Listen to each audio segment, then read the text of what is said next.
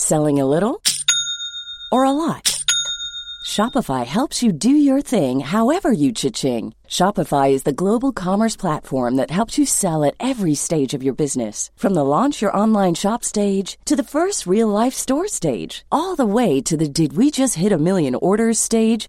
Shopify is there to help you grow. Shopify helps you turn browsers into buyers with the internet's best converting checkout. 36% better on average compared to other leading commerce platforms. Because businesses that grow, grow with Shopify. Get a $1 per month trial period at shopify.com/work. Shopify.com/work. Hey there, it's Michelle Norris. I'm host of a podcast called Your Mama's Kitchen. When I travel, I'm usually looking for a way to find a taste of home when I'm not at home. And one of the things I love to do when I am at home is entertain. And Airbnb allows me to do that. When I was in California recently, I rented a house that had a great kitchen. And when we were sitting around the table, we were all thinking, we're in someone else's house. Someone could be in all of our homes as well. If you have a home, but you're not always at home, you have an Airbnb. Your home might be worth more than you think. Find out how much at airbnb.com/host.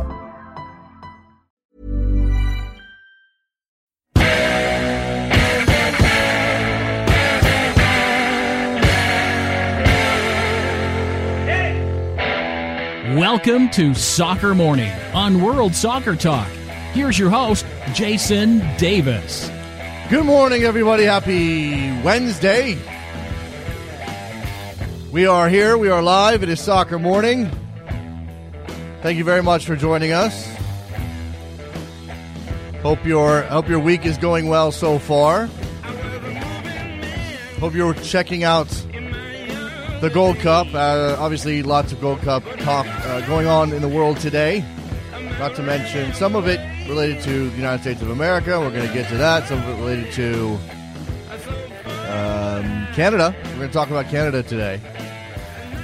Kevin Laramie is going to join us on this program to talk about why Canada could not score a goal over 3 matches. 3 matches, 0 goals. That's the problem. That's a problem. And I'm having technical problems over here. Kind of forgot about something. Yeah. We are here. We are live. I know you guys didn't hear the music. I apologize for that. Settings didn't get switched over here. There we go. Now I know what's going on. Thank you very much. Producer Trevor's trying to inform me of my issues. Yes. We have fixed that problem. We'll be fine. Let's do the headlines this morning ahead of Kevin Laramie coming up in just a couple of minutes. Starting with the LA Times reporting that the deal between the Galaxy and Giovanni Dos Santos is, in fact, done.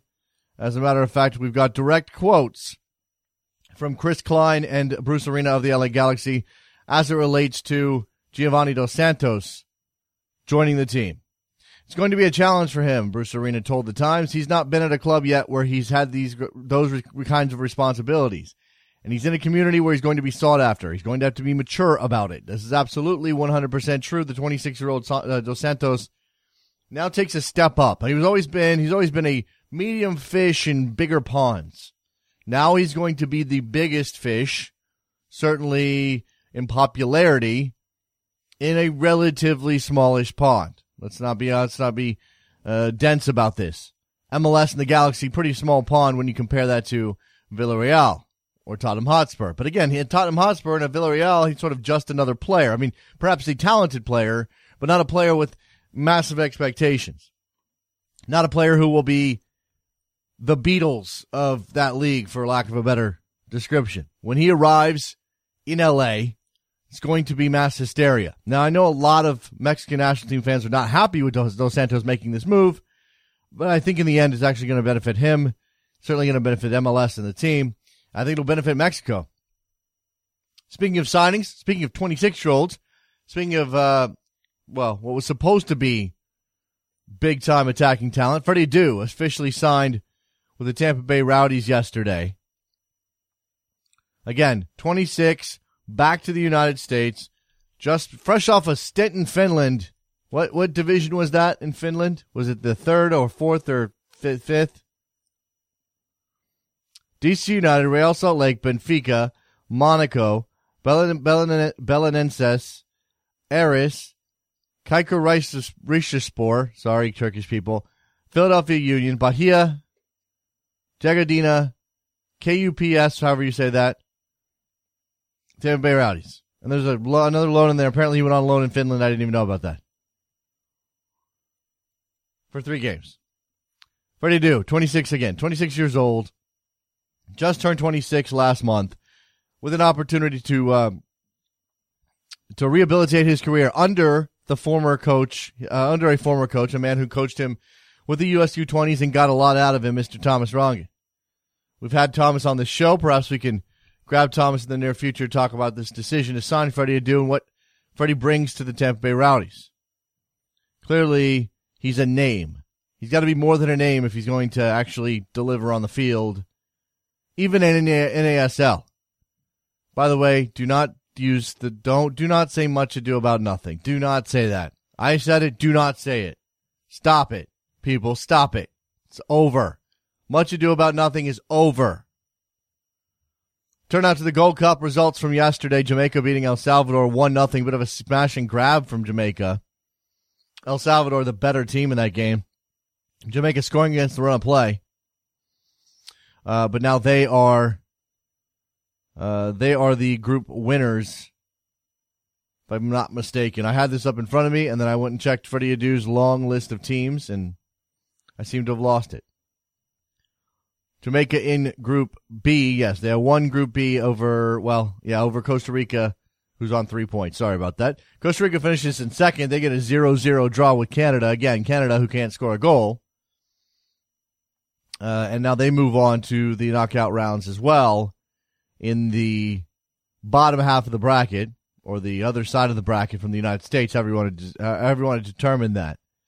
The United States right now still waiting to find out who third place finisher in Group B or C. Looks like that's going to be either El Salvador, and then we have Group C games tonight. Trinidad and Tobago playing Mexico. The winner of that game will win the group. Guatemala and Cuba at the bottom half of that. So Guatemala and Cuba's still in this, despite the fact they've been a disaster in the tournament so far. Haven't scored a goal themselves. They still have a chance, if they can beat Guatemala, to jump into third place and move on to the knockout rounds. So there you go. Steven Gerrard has made his Galaxy debut. That happened last night. I was keeping track of the Gold Cup, while at the same time maybe taking a peek in on the U.S. Open Cup, the Galaxy in Utah to play Real Salt Lake. Gerrard came on in the second half, played pretty high in the Galaxy formation, higher than you would have ever seen him with Liverpool. And obviously the Galaxy cannot score a goal, and they lose to RSL 1-0 out of the U.S. Open Cup. That is no skin off of Bruce Arena's nose, certainly. So we will see how the Galaxy choose to use Steven Gerrard, especially now with Giovanni Dos Santos, who they expect to join the team the beginning of August, certainly post Gold Cup, and you would imagine that Mexico will be involved in the Gold Cup for pretty much the full duration of that tournament. All right, let's take a break. You getting it now? You're getting it now, right? The better? Yeah. Things all fixed, I think. All right, Soccer Morning, WorldSoccerTalk.com. Be right back, talking to Kevin Laramie. Don't go anywhere. I'll be right back.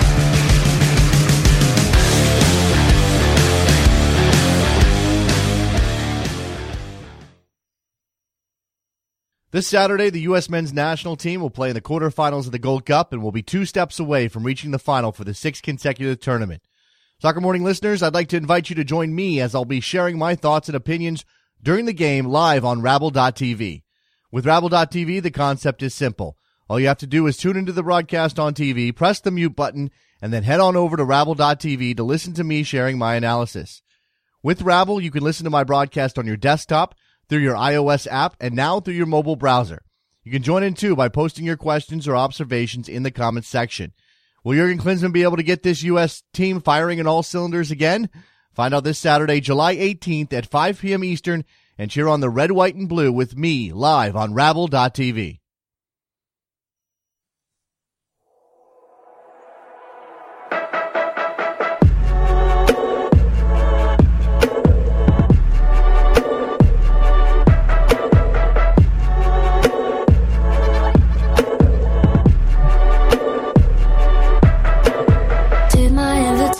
Welcome back to Soccer Morning on World Soccer Talk with Jason Davis. Here we go back on Soccer Morning. Joined now on the telephone by our friend Kevin Laramie from up in Canada. It's actually on Skype, and Kevin's with us. Hi, Kevin.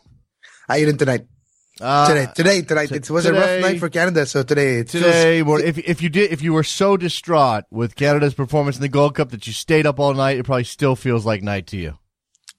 50% of the reality. It's that's how I feel this morning. It's a little bit disheartening, a little bit hopeful when you listen to Benito Floro's comment after the game, but at the end of the day, it still stings. How is it possible that Benito Floro sent a hopeful message after Canada went the full length of the tournament without scoring a goal? I don't understand that.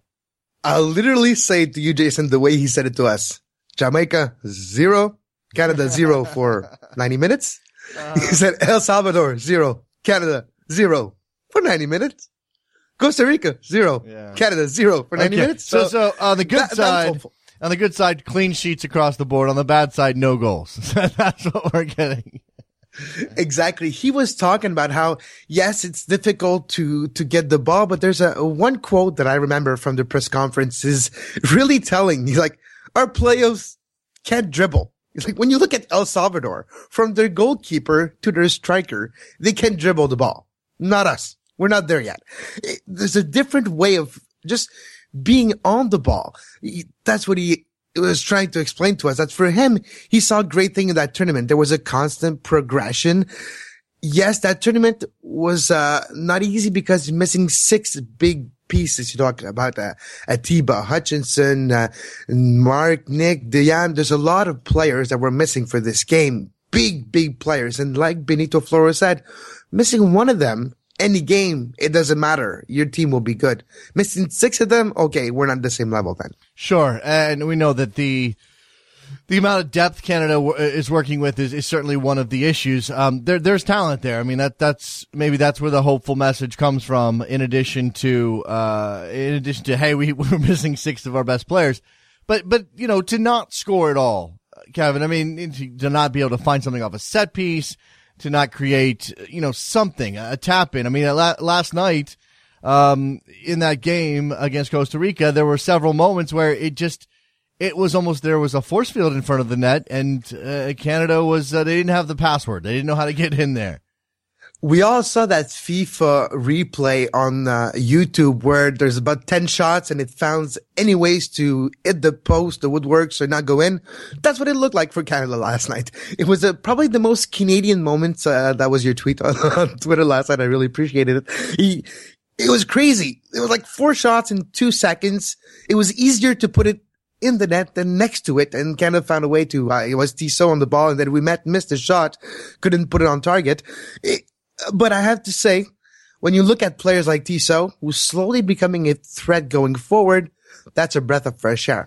Still not easy at all just to put shots on target for Canada. They can't finish. They have a really big lack of finishing, in the words of Benito Floro, and we can all see it. We all have 2 eyes and watch the game. We can realize that they have trouble getting that ball in the back of the net. But it's something again to do with the dribbling and the confidence on the ball. And hopefully that exit of the tournament doesn't hinder their confidence, because they were going pretty well in the World Cup qualifying and they had a certain momentum. And hopefully that Gold Cup doesn't take that momentum away. One player that the Canadian fans were calling for to get some more playing time in this tournament, and actually did get a start last night, Jonathan Osorio. And then Floro takes him off with about, 15 or 20 minutes to go. I'm not even sure how much it was. And you have to put a defender when you absolutely need a goal. Yeah. Yeah, that was an extremely confusing sequence, and I'm not sure what Floro was thinking in that particular case. It's okay to put a defender on if you're going to push somebody higher or somebody who has some creative ability, but we certainly know Osorio is one of the more creative players in the Canada setup.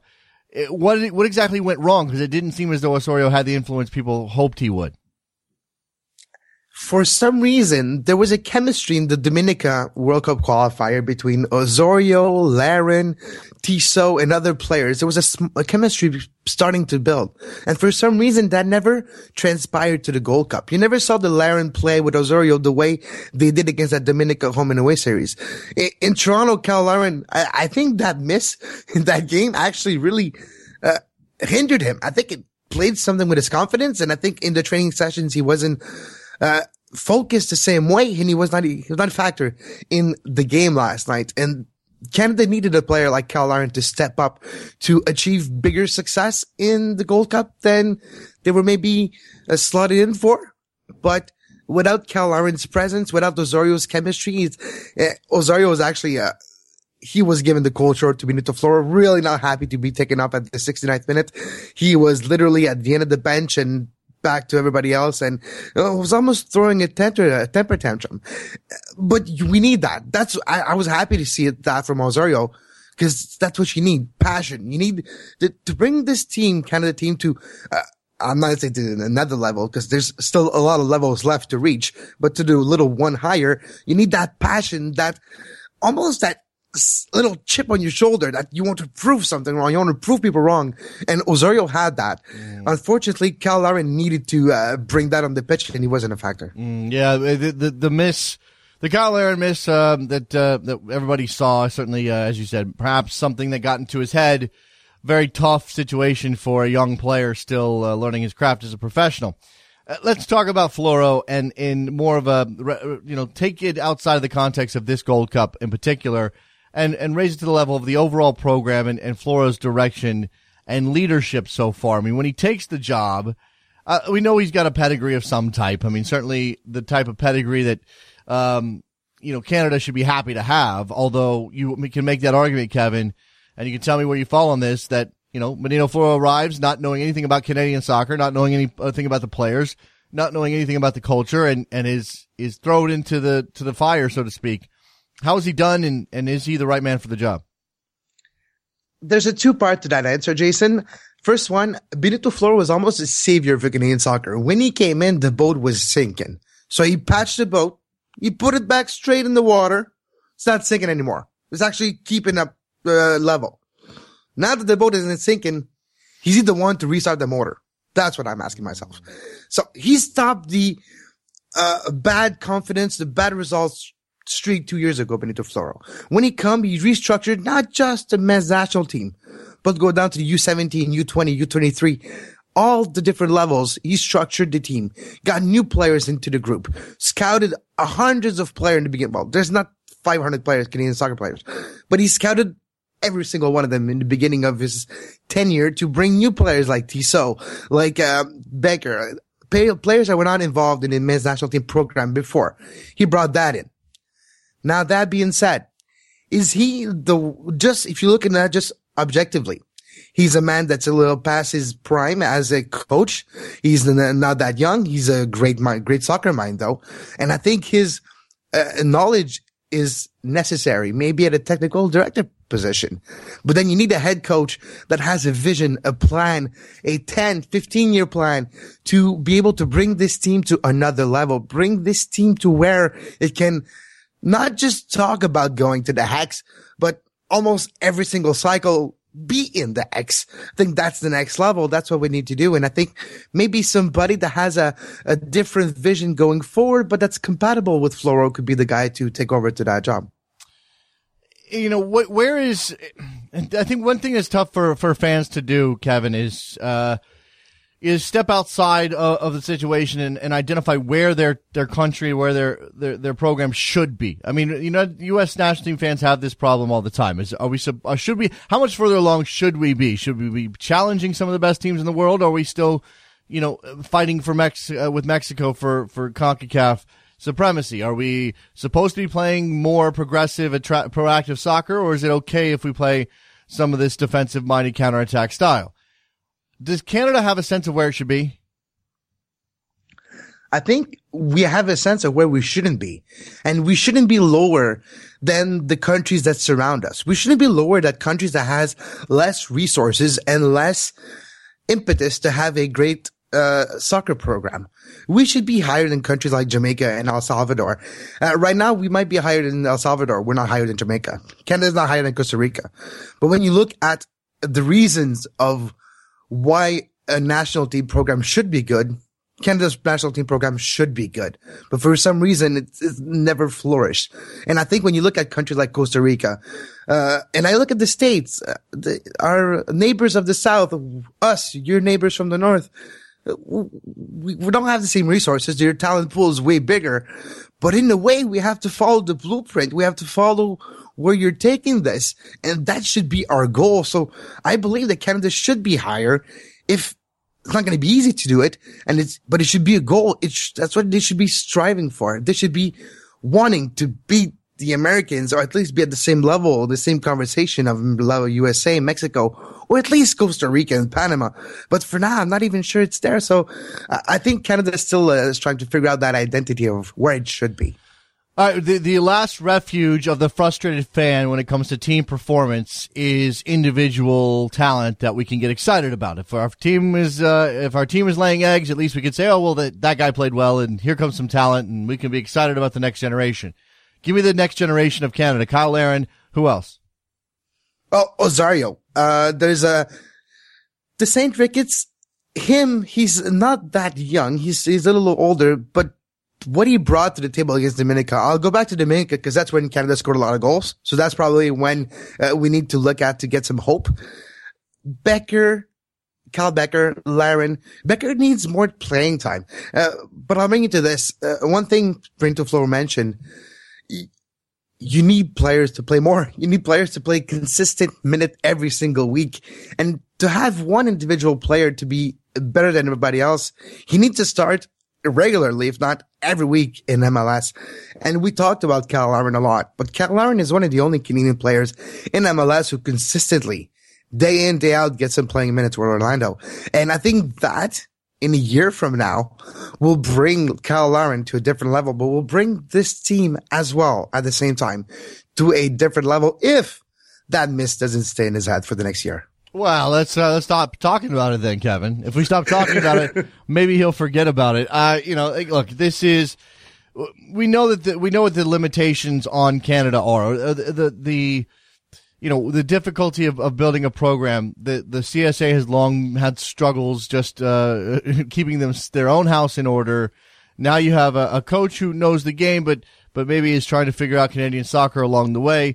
It is a country very much like the U.S. or Australia or any number of countries where soccer takes a back seat to a much more popular national sport.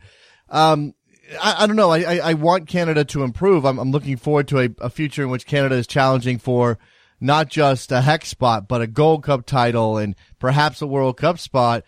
I just don't know how far away. If you had to guess, if you had to gauge, Kevin, give me a sense of what. I mean, people ask all the time, will the United States win a World Cup in my lifetime? And I say probably not. I don't know. I hope. What would you say about Canada just getting to the level of the Hex again? I believe Canada will be in the X. If not this cycle, the next one for sure. 2022 seems a great date for Canada just because it fits with the age group that Canada has right now. And if you look 6 years in the future, it'll bring, 7, but we can go 6. It'll bring more experience, but it's the same core group that if they stay together, if 6 years from now, they can probably qualify for the World Cup. And it's going to be a complicated World Cup with everything that happened in the 2022 bid process. So that could be interesting. But I believe Canada will be at the X for 2022. If they make it out, I don't know. What's really, for me, important is that continuum progression. The one thing Benito Floro was saying is yes, the tournament, we did not have the best results. We did not score a goal. We did not play what you wanted. But even in the words of David Edgar, this tournament, even though we had the same amount of points as in 2013, the way they went about it, their attitude, their chemistry, their fun in the locker room, all those little intangibles together were in a different level for this tournament, and players were proud. That's why when the last whistle last night, they all fell to the ground. They're like, wow, we're disappointed. We deserved better. We should have, we could have, but we didn't. And I think because of all those intangibles together in 2022, they'll make it to the X. And I think in 2026 wherever that World Cup is, United States, Canada, who knows? Canada will be there. Well, that's an optimistic outlook. I like it, Kevin. Now, the question is, another question that I have, and I know last night the weather was a factor, and I know BMO Field was originally constructed with the notion of being the country's national soccer stadium. But the attendance wasn't great in Toronto last night, and you have to wonder if maybe it's time to spread the wealth the way that the U.S. does and take this team around the country rather than playing most of the important games. I know in the Gold Cup that maybe that's not their call, but you do have an opportunity with qualifiers and the like to go play all around the country if necessary. Is that something that the CSA should be exploring? I think that is something that they should be exploring. If I go back to a couple of months ago, when there was an announcement that the Canadian Football League team will be moving to BMO, there's talking about changing the surface. And then Benito Floro and the Canadian Men's National Team program talking about how, well, we're going to have to go play to the other stadium that has grass. Well, that's Montreal. So we're looking at you, Montreal. Next time you have a Canadian Men's National Team game, fill the stadium. You'll get more of them. And I think you're absolutely right, Jason. They need to create more pockets of fans for this team than just in the greater Toronto area. If I remember in Montreal, when we do Voyagers Viewers Party, there's 10, 20 people. It needs to be more than that. It needs that culture needs to be bigger. And the best way to do that is to have game in your town, is to put that program on the road, to create stars of those players and create an identity of that program and how important it is, just the way it does in the United States. Like you were talking about, they traveled that team from Dick's Sporting Goods Park in Colorado to the college and go back to Chicago. Anywhere they get that crowd and they get that advantage, they use it. When Canada plays in Toronto, I don't think it's an advantage anymore because stadium is bigger, like you mentioned, the weather last night, but there's not that intimidating factor. And I think we need to travel to actually try to find it. Yeah, well, I mean, certainly that's a tough ask in a country with, in a first world country that has immigrants from around the world. Unless you're playing somebody with a very small immigrant population, you're probably just going to have an outnumbered Canadian crowd, which is always depressing. I mean, certainly for a U.S. fan, I've been there many times with certainly with Mexico, but also with some other Central American countries. And, you know, if Canada plays Jamaica in Toronto, I think that crowd's probably mostly Jamaican, or at least half and half in the end. So how do you, where is that spot? And really, you know, you don't want to have to do that, but if there is a place in the country where you say, okay, if we show up here, we can get 20,000, and that 20,000 is going to be largely Canadian fans who are pulling for Canada and giving us a home field advantage. You need to go in Edmonton, in those areas where that game will be important and you can get that patriotic aspect out and make something out of it. We saw it happen in Edmonton. We saw it happen a couple of times during the Women's World Cup. It was intimidating. That crowd was something. And I think Vancouver could be a good possibility for that too. Okay. So look, at this point, Kevin, the tournament, the Gold Cup tournament is over for Canada. They're now back on the sidelines trying to get themselves together for qualifying, which this is not me being some, you know, prima donna American, some superior American. I just don't even know what's going on with qualifying right now because obviously the United States is not involved. You mentioned Dominica. Give me a sense of what's next for Canada. Next is a home and away series at the end of August, beginning of September, and around round 4 of CONCACAF qualification, just before the first round robin before the Axe. So it's a home and away series. The winner goes to the group stage, which is a 4-group round robin. And then the top 2 moves to the X16. So that's where we are right now in the qualification process. Canada won very easily the home and away series against Dominica with a great performance at BMO Field a month ago. But now heading into this September, Benito Floro was talking about after the game, he's happy with the Gold Cup because he did not treat the Gold Cup as just the Gold Cup. He treated the two as a continuation, as a preparation, and as a camp for the World Cup qualifiers. In his words, he doesn't have the team for more than 3-4 days at a time, and he needs to have more than that. So in his planning, when he looked at the World Cup and where it was in the calendar compared to the World Cup qualifiers, he used that to create almost a residency type, almost a training camp. He has players for 2 weeks with him. Why not use it to explore, to change things, to practice together, to have quality training sessions.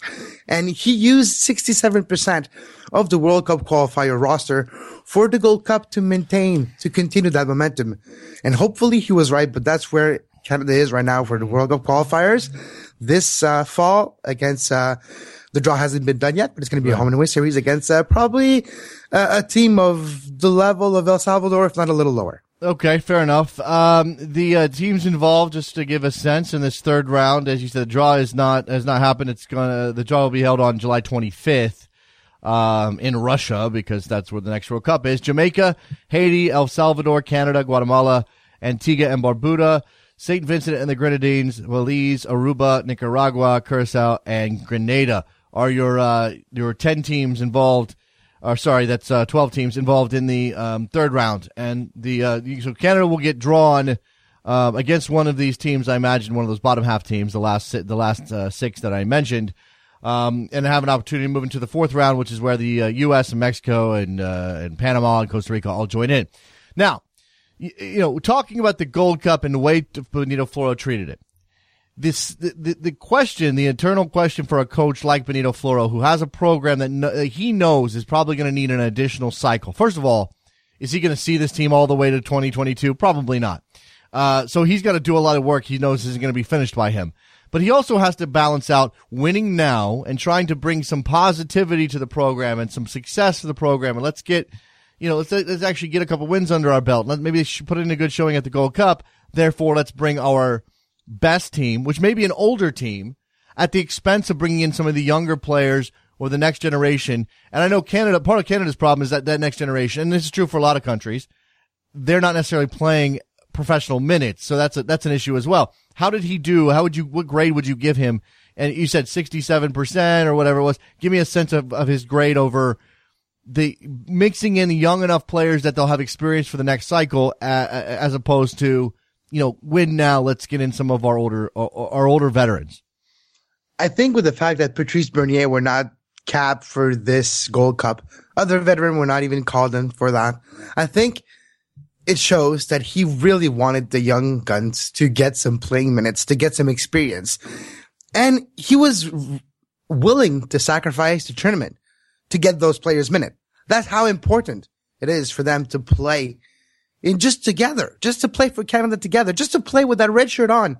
It's so important to get those playing minutes that he is willing to sacrifice a biannual tournament for them to play more games than they did before. The one thing Canada has done since Benito Floro has been here is play more games. They're taking advantage of every single FIFA date. Every single time they can get the team together, they do. Because Floro knows, and you said it perfectly, he's not going to see this team out. But he has the mandate to put this team on the right track and just watch them bloom after he's done with the team. So the next coach is probably going to have an easy job, because he's going to have the groundwork done for him. He's just going to have to follow that vision. If it's a right vision, that's another question. But he's going to have to follow that through. And I think that young group that we have now, I'll just take the Tissot, Larin, and Osorio. It really gives a great example of this core group. Those three players together will grow for the next 6 years. And if they get consistent playing time, experience, they'll bring this team to a level that we never saw in Canada. But for that to happen, we need somebody to keep that vision. Now it's been 2 years with the same vision. We're seeing progress. We need to continue to 4 years and 8 years. We need to stop always changing. And I think that's really important. Stability going forward. Keep it on the young guns. We don't even need to go back I don't want to say the old generation, but the older generation, because those minutes are worth something. And you might as well give it to the young guns, because there was a forgotten generation. Let's not create a new one. Let's get those players on the pitch, on that ball. And I'm talking about the Osorios, they're 20 years old. Get them on the ball and keep them there. I believe it's a good question here from Jose, asking if Canada can still get into the Copa America should it take place next year. If I'm reading this correctly, based on the qualification process, doesn't seem likely that Canada is going to make to the Copa America Centenario. No, I know there was, if you win this Gold Cup, you're automatically in. There's another playoff barrage playing game that will take place. I just don't know what it's for sure the qualification for. But there is a play-in game to get into the Copa Centenario. Yeah. To see if Canada will get there, it's going to be really hard, but there is another way to get in. Okay, so right now the U.S., Mexico, Costa Rica, and Jamaica are qualified. The two places will go to the winner of the Gold Cup if they're not already qualified. I find it very unlikely one of those four teams won't win the Gold Cup. Or playoff winners among the top four finishers not already qualified. That's I don't think that can be that can't be Canada. You've got four teams that aren't already qualified that'll be, and then the last spot is okay. So I get Canada's out. As far as I can tell, Canada's out of next year's. Yeah, here we go.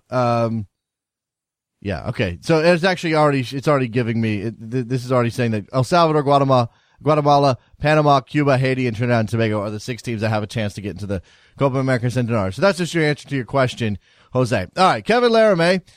You can find him at Off the Woodworks. Where else, Kevin?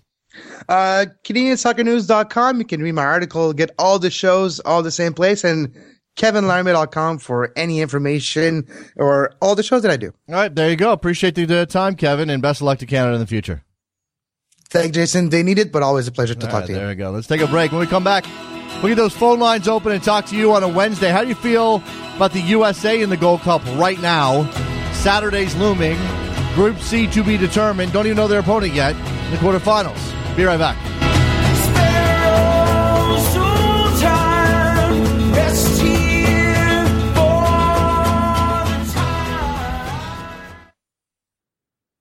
This Saturday, the U.S. men's national team will play in the quarterfinals of the Gold Cup and will be 2 steps away from reaching the final for the 6th consecutive tournament. Soccer Morning listeners, I'd like to invite you to join me as I'll be sharing my thoughts and opinions during the game live on Rabble.tv. With Rabble.tv, the concept is simple. All you have to do is tune into the broadcast on TV, press the mute button, and then head on over to Rabble.tv to listen to me sharing my analysis. With Rabble, you can listen to my broadcast on your desktop, through your iOS app, and now through your mobile browser. You can join in too by posting your questions or observations in the comments section. Will Jurgen Klinsmann be able to get this U.S. team firing in all cylinders again? Find out this Saturday, July 18th at 5 p.m. Eastern, and cheer on the red, white, and blue with me live on Rabble.tv.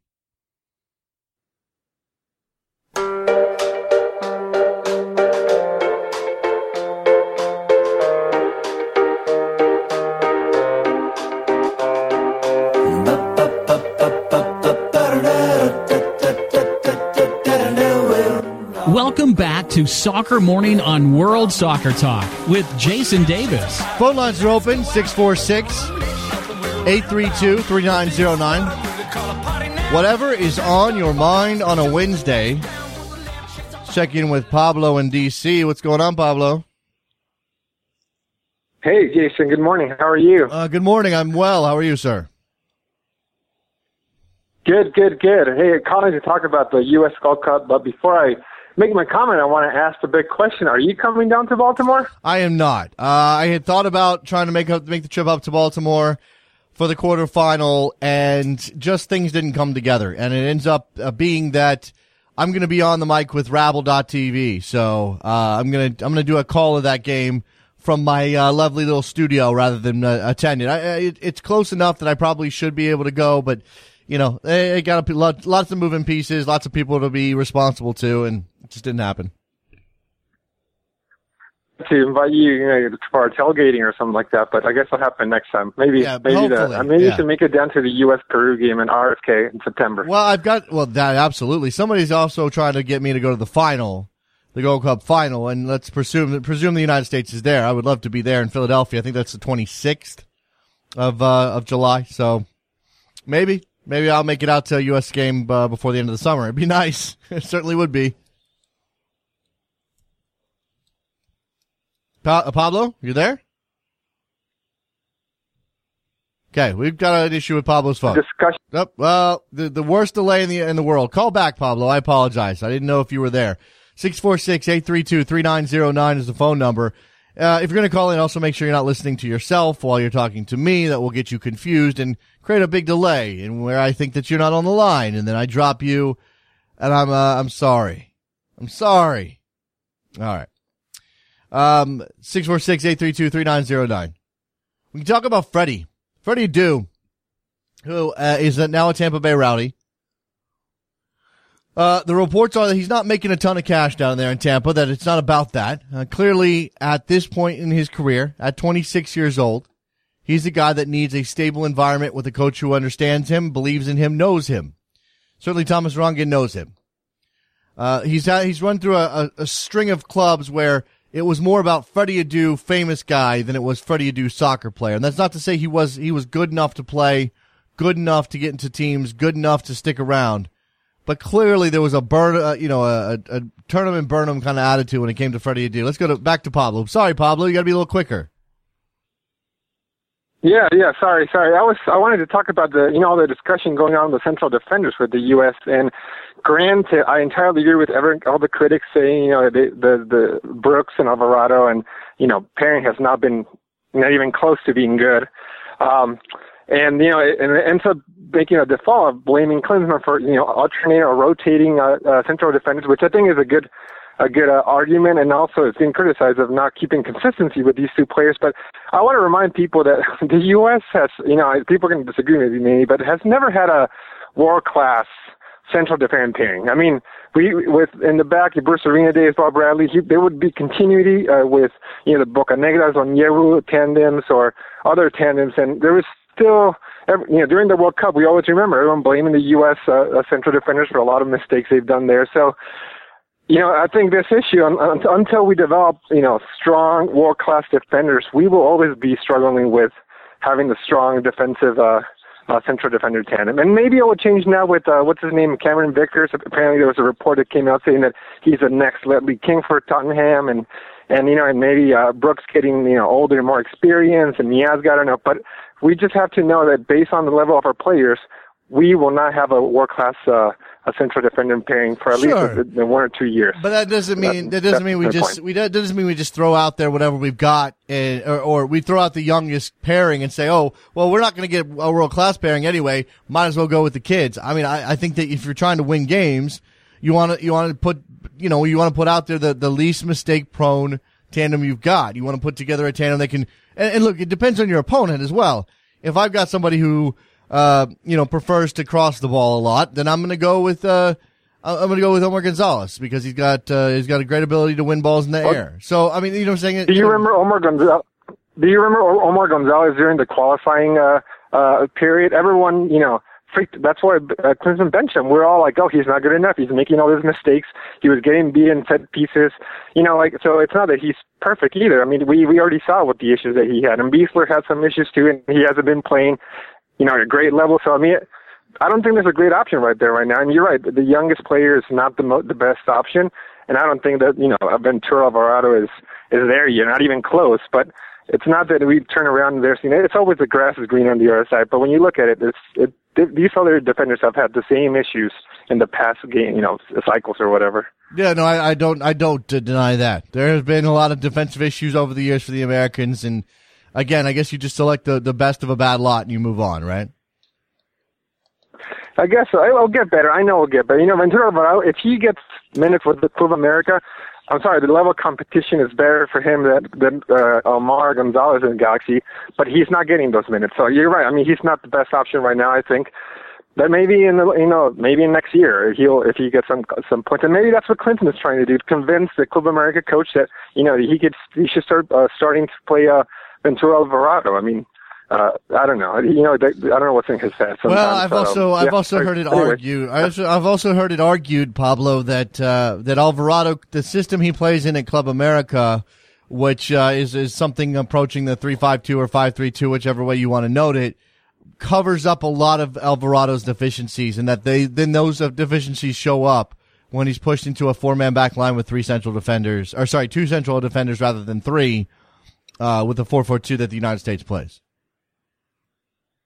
Yeah, no, it's true. It's just, like I said, there's all these arguments to make pro each of the defenders there, even the Gonzalez, Reams, everyone, and against them. I just don't think we have a quality pairing there, and right now at this moment. But hopefully that will change in the coming years. Yep, I appreciate the call, Pablo. Thanks a lot, man. Okay, well, thanks. Bye. 646-832-3909 is your phone number. we've got the Gold Cup, the U.S. men's national team again heading into a quarterfinal on Saturday against an undetermined team as of this moment. Still waiting to find out who that's going to be. We've got some of these things sorted out. Mexico, Trinidad and Tobago tonight. Guatemala and the other team in that group, who I'm blanking on at the moment. That would be, I don't have it in front of me. Who's Guatemala, Mexico, Trinidad and Tobago, and Cuba. It just went out of my head. Just trying to keep all this stuff straight. So the Cubans and the Guatemalans tonight, and then Mexico and Trinidad and Tobago. The winners, those games will determine the last couple of spots in the quarterfinals. Right now, you have the United States playing the Group B/C third place team, to be determined. Haiti and Jamaica in the other quarterfinal on that side. Group C winner, which could be Trinidad and Tobago, could be Mexico against Panama, and then the runner-up of that group facing off against Costa Rica. We could conceivably have a Costa Rica-Mexico quarterfinal, which would be absolutely stunning, considering the way this tournament usually goes. All right, I'm afraid to take this call. I'm going to do so anyway. Jose in Texas. Jose, I know what you're going to bring up here. I haven't had a chance to look into it, which is why I haven't addressed it, but go ahead. No, it's fine. I appreciate you taking my call. I know I've been tweeting you probably more than I should while I'm at work, but I decided that I was going to give you a call because I've been a little worried for my Montreal Impact. I was really excited when Saputo bought his Serie B team, Bologna, and then they went into Serie A. I was thrilled. I thought perhaps it was going to be a great partnership to have, and I'm still a bit confident that it will be. However, clearly part of the contract and part of the agreement for bringing Laurent Ciman, which is arguably the best defender in the MLS, was that they were going to take care of his autistic daughter. And he still had a 3-year contract in Belgium. They decided to break that contract in Belgium to bring the guy to Montreal, and now he is complaining that Montreal gave them their word and they've not hold their end of their deal, and it is very disappointing. Saputo is in Bologna. Yesterday there was an interview with Ciman's wife where she says she is very disappointed with the way Montreal have been going about this situation, and I'm just very disappointed, and whatever light I can bring to this, I think is good on my end. Where did you see this interview, and where is some of this stuff coming from? Well, I mean, essentially, the hashtag IMFC has been blowing up on Twitter, and also the hashtag Simangate. Everybody has been very disappointed. I think it was the equivalent of ESPN in Canada. I remember what the name is, RSN, or whatever it is, and Ciman said clearly that they gave him their word as far as how they were going to take care of his daughter, and they haven't done so. Now, I'm not an expert in Canadian healthcare, nor do I intend to be, but there was some sort of misunderstanding, and if breaking a contract in Belgium was part of this deal for bringing him here, I clearly think that had it not been for this deal, and they had brought him here, he would have been signed as a DP. So there's some iffy things going on. I feel very disappointed as an Impact fan. Something needs to happen, and Saputo needs to come back to Montreal and deal with this. It certainly doesn't sound good from what you're saying. I did take a quick peek at Simangate. There's some tweets. Now, this is part of the issue, Jose, that we run into when it comes to Montreal. They get isolated. The Impact get separated from the rest of the MLS pack because of the language barrier.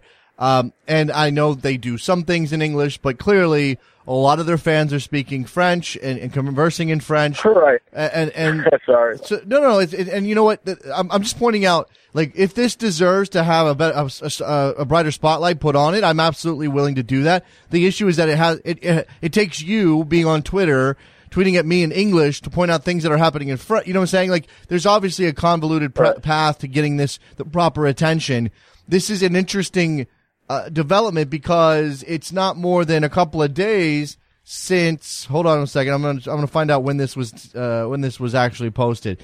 It's not more than a couple of days since the last Laurent Ciman went to Montreal and put his family first, blah blah blah story came out. There was a beautiful story, heartwarming story by MLS.com, and it was talking about him, the person, more so than him, the player, and and just to have this happen a few weeks after that is pretty disappointing. And I agree with you that the spotlight is not really on Montreal too much. I do think that, if I'm not mistaken, and I'm pretty sure I'm not, there is not a single game that is broadcast in the U.S. that is not on the the specific deals. But as far as Fox and ESPN and Univision, there's not a single Montreal game that is broadcast. So and there are some good players. I don't think that there's a lack of market. I think Montreal has a good enough team that people would tune in and watch, especially the rivalry with Toronto and whatnot. But I'm just disappointed with the situation. I hope that Saputo takes care of it, and I'm just trying to bring light to it, and hopefully, like I said, they just manage to deal with it. Well, I appreciate you bringing it up, Jose, and it bears watching. I mean, obviously, I don't have any particular insight into what's going on in Montreal or what they promised Ciman that they're not delivering. But if that is the case, I mean, I don't want this to be, obviously you're not doing this, but we have to be careful about equating this to the entirety of MLS. Oh, the Montreal Impact aren't living up to their deal with Laurent Ciman, then that must mean all MLS teams are terrible and are turning, are not living up to their promises. That's not necessarily the case. But if they got Ciman to Montreal under false pretenses and then are failing to deliver on all of those elements of that deal, then and again, some of this may have been under, it might not be legally binding. It may be a handshake situation. Come to Montreal. We've got lots of facilities. The Canadian health system is very good for these kind of things. We'll help you out. If that's the case and they're not living up to that end, then clearly they should be called out for it. And Ciman should be. I mean, it's tough because Ciman probably, he probably feels loyalty to his teammates. He wants to win games. He's a competitive guy. He's played very, very well, as you said, this year. Maybe he doesn't want to rock the boat, but if this is something that's a problem, it deserves a spotlight. I appreciate it, Jose. Thank you so much, Jason. Thank you so much. I appreciate it. Let me turn back to this. I mentioned this yesterday. The Senate subcommittee hearing on the FIFA corruption scandal, some of the things that are happening around the FBI's investigation into FIFA corruption. And the word that there is a subcommittee hearing that will be held to discuss these things, and that U.S. Soccer has been asked to send a representative. Now, they've asked specifically for Sunil Gulati, and U.S. Soccer has said no thank you. There's a story by Brooke Tunstall over at American Soccer Now that addresses this very topic. Why won't Sunil Gulati appear before the U.S. Senate? In it, he outlines that Dan Flynn, the general secretary and CEO of U.S. Soccer, who does handle the day-to-day business of the federation, is much more involved, hands-on, any given day than Sunil Gulati ever will be, is going. And he will be answering questions. And while that is probably, Dan Flynn is probably a strong candidate, a fine person to speak on behalf of U.S. Soccer, he is not the figurative head of U.S. Soccer. He's not the official head of U.S. Soccer. That is Sunil Gulati. Why is Sunil Gulati not going to this hearing? Brooke in American Soccer Now inquired with U.S. Soccer as to why Sunil Gulati's not going, and he got no response. So what this has, what U.S. Soccer has to say about this, nobody knows yet because they are not speaking. They are sending Dan Flynn, and that seems to be it. I am maintaining that this is a bad look for U.S. Soccer not to send someone, not to send the boss, not just send Dan Flynn, fine. If you believe that he is better equipped to speak on these issues, fine.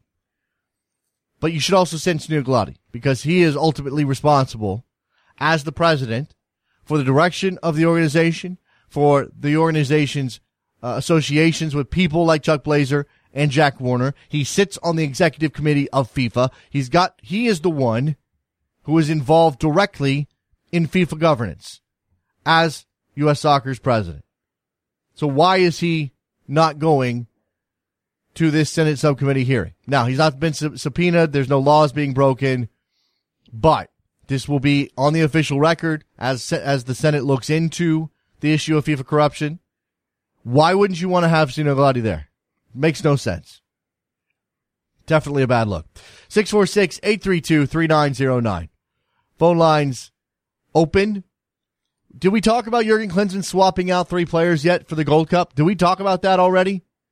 I know I did it on the headlines. Altidore, Morales, and Garza out. Gordon, Corona, Beasley in. Now, I think the Altidore swap is interesting, if only because Jurgen Klinsmann has seemed so committed to Jozy Altidore over the course of the last 4 years. To see him leave camp and to see somebody like Alan Gordon come into camp is a very interesting development. Alan Gordon has a very specific set of skills. He is big and he's tall, and you can hit him in the head with a ball and he might score a goal. He is strong. He will hold the ball up. Will he be effective at it at the international level? Remains to be seen. But at this point, it's sort of difficult to argue that he's not an upgrade over Jozy Altidore. Jozy Altidore's hold-up play wasn't meeting the standard, and he wasn't putting in the effort. Now, he may still be suffering from that hamstring injury he picked up last month and is not fully fit yet. But that is just another reason to say thanks for your service. Time to go back to your club. We're going to bring in somebody else. And I had somebody arguing with me on Twitter that we have certainly progressed from the Bob Bradley era, if only because players like Connor Casey are not getting called into the team to win important games. Well, what does it say about the progression since the Bob Bradley era and into the Jurgen Klinsmann era that players like Alan Gordon are getting called into the team? Now, he hasn't played yet. He may not play. I actually think he will. I think he's going to play some role in this Gold Cup. Probably for the good if he gets on the field for any long stretch of time. He has, like I said, a specific set of skills that may be effective in this tournament. But you can't tell me that Connor Casey being part of Bob Bradley's setup is a bad thing or an indication of where we were at the time, but Alan Gordon's inclusion in Jurgen Klinsmann's team is not. Of course it is. Have we progressed since Bob Bradley? Probably some. It's a deeper team. Are we better at the top level? It's a different question. Alfredo Morales leaving.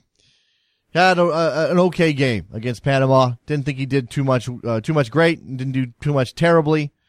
He leaves for Joe Corona, a fine player, not a younger player than Morales, but a young player that I like. Greg Garza out, had a howler against Haiti, was absolutely terrible. Was otherwise okay, had some moments. He comes out, leaves the team. DeMarcus Beasley comes in. DeMarcus Beasley, who not that long ago retired from international duty, is now back in the team. Says something about where they are at the left back position. Excuse me. And we'll see if DeMarcus plays. If DeMarcus plays, he may free up Fabian Johnson to play in the midfield or on the right. There's not a person out there listening to me right now who doesn't believe Timmy Chandler should not play one more game in this tournament. If you get DeMarcus Beasley on the left side, and that's a competent figure at that position, you can swap Fabian Johnson to the right, shore up the right-hand side, and not just at the back, but going forward as well. All right. The phone lines have died, and we're going to get ready for the SiriusXM show coming up in just a couple of minutes over on SiriusXM FC 94. Got the Gold Cup tonight, big matches, Guatemala and Cuba. See, I remember that time. Trinidad and Tobago and Mexico. Can the Mexicans score a goal against Trinidad and Tobago? A much more dangerous team than Guatemala, but won't sit back as much. So perhaps Miguel Herrera's team figures it out tonight. I think is there an MLS game tonight as well? Let's be honest, nobody's paying attention to MLS right now in the middle of the week. Chicago and Columbus tonight at 8:30. So there you go. That's the exact same time as Mexico and Trinidad and Tobago. So you're going to have to make a decision. Thank you very much to Kevin Laramie for talking to us about Canada. That was a good discussion. Let's see. Hopefully Canada gets their stuff together at some point. Appreciate it. Go to backheel.com/store. Buy a mug. Got t-shirts. Doing the damn thing. I'm going to go shop on Amazon Prime. See you guys later. Bye.